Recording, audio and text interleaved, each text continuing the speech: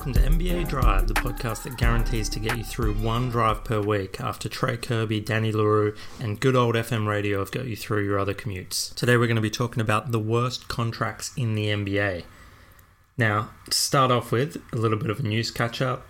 Trade deadline just ended. You know everything that has gone down. I'm not going to analyse every trade, but let's start with talking about a couple trades that actually involve some of the worst contracts in the NBA. Wiggins was traded for Russell. Golden State also got a first-round draft pick with that. Now, Wiggins and Russell on about the same amount of money. Everybody thinks Russell's a pretty solid contract. As with a lot of trades in this deadline, a lot of the consensus is that they're fairly even. Some people might have a take that, it's a horrible trade for Golden State, and other people will have a take that it's a horrible trade for Minnesota. Wiggins was probably a negative value contract. Nobody wanted that contract. Minnesota got Golden State to take it. They had to, throw in a first-round draft pick, but they also got Russell. So, in a sense, they got off Wiggins, the Wiggins contract, and they traded a first-round draft pick. They got off that for nothing, and then they traded a first-round draft pick for Russell. So, great for them. Now, Wiggins has 3 years and over $90 million left on that contract, so it's a wait and see whether that's a horrible contract for Golden State or not. He's the sort of guy who puts up 22 points, 0 rebounds, 0 assists, 0 steals, 0 blocks, and you're not shocked. But maybe in that system with Draymond Green, Steph Curry, and Klay Thompson, they can make it work. All he has to really do is put out what Harrison Barnes put out, and, they'll be happy with that. Talked a little bit about Andre Iguodala last week. He was traded. It was quite a complicated trade, but he ended up at Miami. Now, they extended him another year for $15 million. And I said last week that his output is not great last year, and I think he's on a sharp downhill. He's over 35 years of age, and I think that might be one of the worst contracts next year. It's only 1 year, and then there's a team option, but still one of the worst contracts in the NBA from now for me. Another player with possibly one of the worst contracts in the NBA that was traded, Andre Drummond, in the final year of a contract, in the high 20 millions. Seems like Detroit shopped him around the whole league, and it's not like it was a bad contract. They didn't have to attach a first to it, but they got pretty much nothing. 2 players that don't play and second-round swap rights. So you'd have to say it's not one of the worst contracts in the league, but it's definitely a contract nobody wanted. Let's remember this guy's 26 years old, a 2-time All-Star, and the best rebounder in the league. Now let's look at some of the worst contracts in history, just to get some context behind all this. A lot of people say, look at contracts like Brandon Roy and Grant Hill. They're some of the worst contracts in history. They both got monster contracts, but then they were almost instantly cut down by injury. So for me, that's not really the worst contracts, because it wasn't something that the front office didn't see coming. So let me focus on a couple others here. The Lakers in one off-season signed Moskov and Deng, both to 4-year contracts over $64 million, and that was about 3 years too late on both of their skill sets. Now, Josh Smith, he signed a contract with the Detroit Pistons, and after a year and a bit, they stretched him with the stretch provision. So that's basically like whatever's remaining on the contract, and say you got 3 years left on the contract, we'll stretch it over 5 years or whatever the number turns out to be. Now, they are still paying him this year $5 million, and he has not played for Detroit since 2014-2015. So I would say that's a pretty bad contract. But my worst contract in NBA history has got to go to Joakim Noah, who Phil Jackson signed. Now, in 13-14, Noah was the Defensive Player of the Year, but he had a massive drop-off in 14-15, only averaging 7 points, 9 rebounds, 1 blocks. Then, in the off-season, so 2016, Phil Jackson signed him to a 4-year, $72 million contract. So eventually they stretched him, and they will still be paying him $6.4 million in 2021-2022. And everybody was shocked, I think, when they signed that contract. Just horrible. A big guy coming off a bad injury that's already declining before he had the injury. Just absolute crazy, and I think it's the worst contract ever in NBA history. Now, the cap spike in 2016 led to a lot of bad contracts.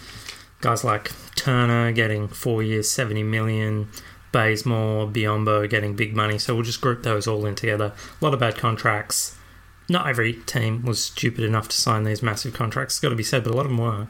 So, you got to spend the money. Everybody I'm talking about today, they're amazing basketball players. Some of them massively overpaid, but it's not their fault. I like what Jalen Rose always says. You never get what you deserve, only what you have the leverage to negotiate. And I think that's so right in a lot of these contracts here.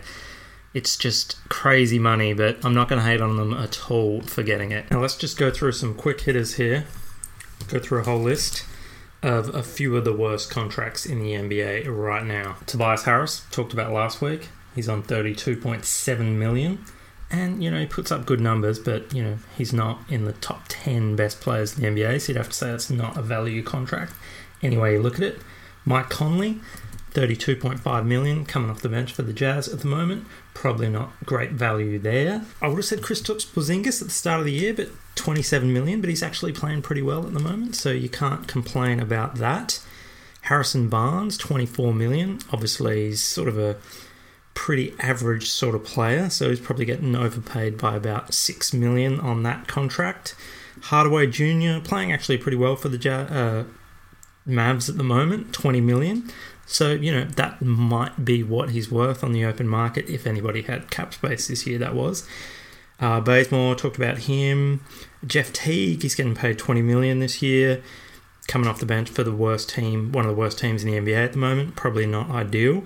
Terry Rozier, $20 million. At the start of the year, I would have said that is one of the worst contracts signed in recent years, just because he'd only played 10 good games in a row in his career. They were in the playoffs, and sometimes, GMs seem to overrate that. But he's actually scoring 18 points, 38.9% from three, and, he takes a lot of pull-ups and that sort of thing. It's not actually horrible, but moving forward, if he has a bad shooting run, that's one to look out for. Alan Crabb talked about cap spice. Reggie Jackson, $18.5 million. Probably haven't heard his name for a while. Corey Joseph, the Kings signed him to backup point guard role for $12 million. Probably a bit of an overpay there. Markelle Fultz, that's the rare rookie contract overpay. Felicio from the Bulls is on $8.1 million. Jabari Parker, $6.5 million, and he has a player option for next year.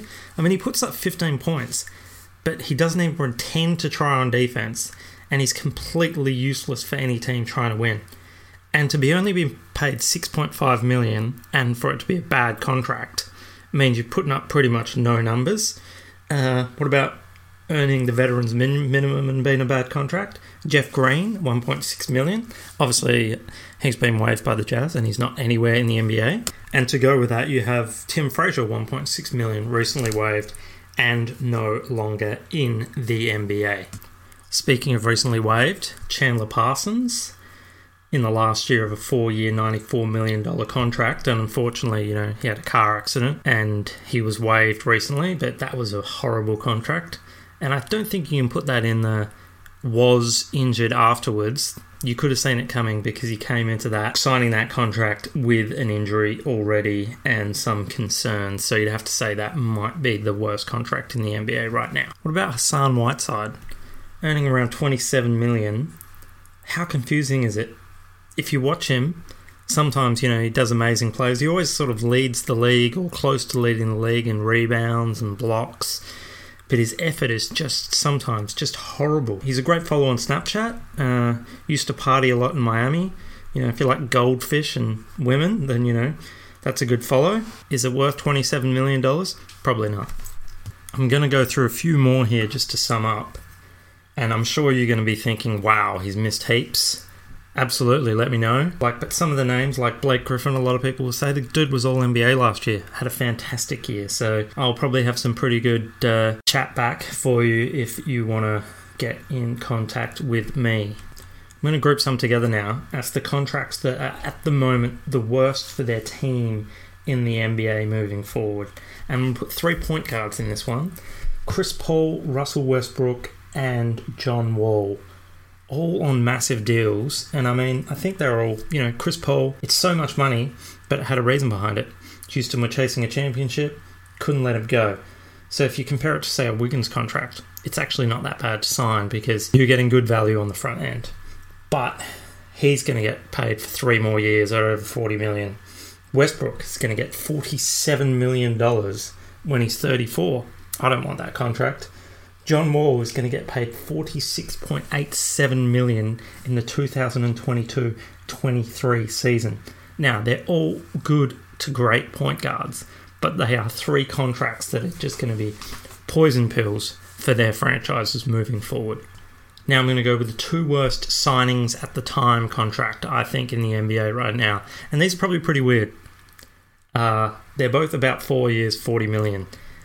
Cleveland gave Delly 4 years, $40 million.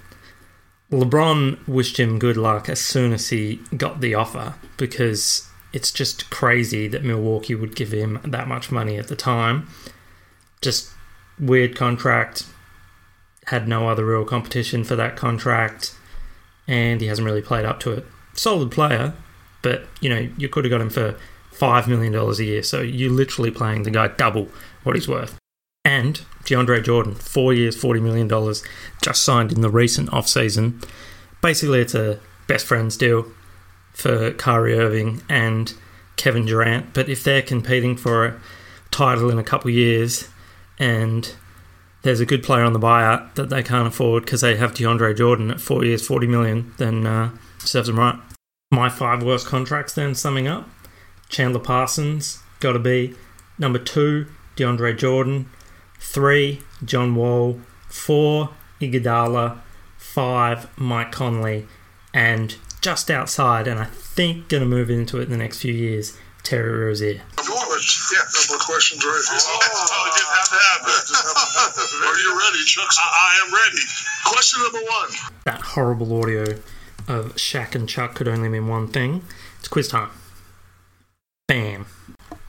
Who is the lowest paid player on the NBA All-Star rosters this year? Thinking time starts now.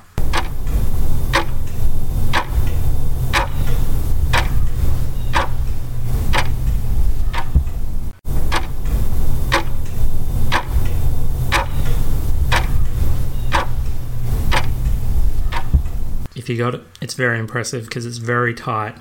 The lowest paid All-Star this year is Bam, $3.45 million, but Sabonis is only earning $3.5 million, and Donovan Mitchell at $3.63 million. And that leads into what next week's show will be, the best contracts in the NBA. And it's pretty clear that those 3 there are probably the best value contracts in the NBA at the moment. But who else will make it? Tune in next week to find out.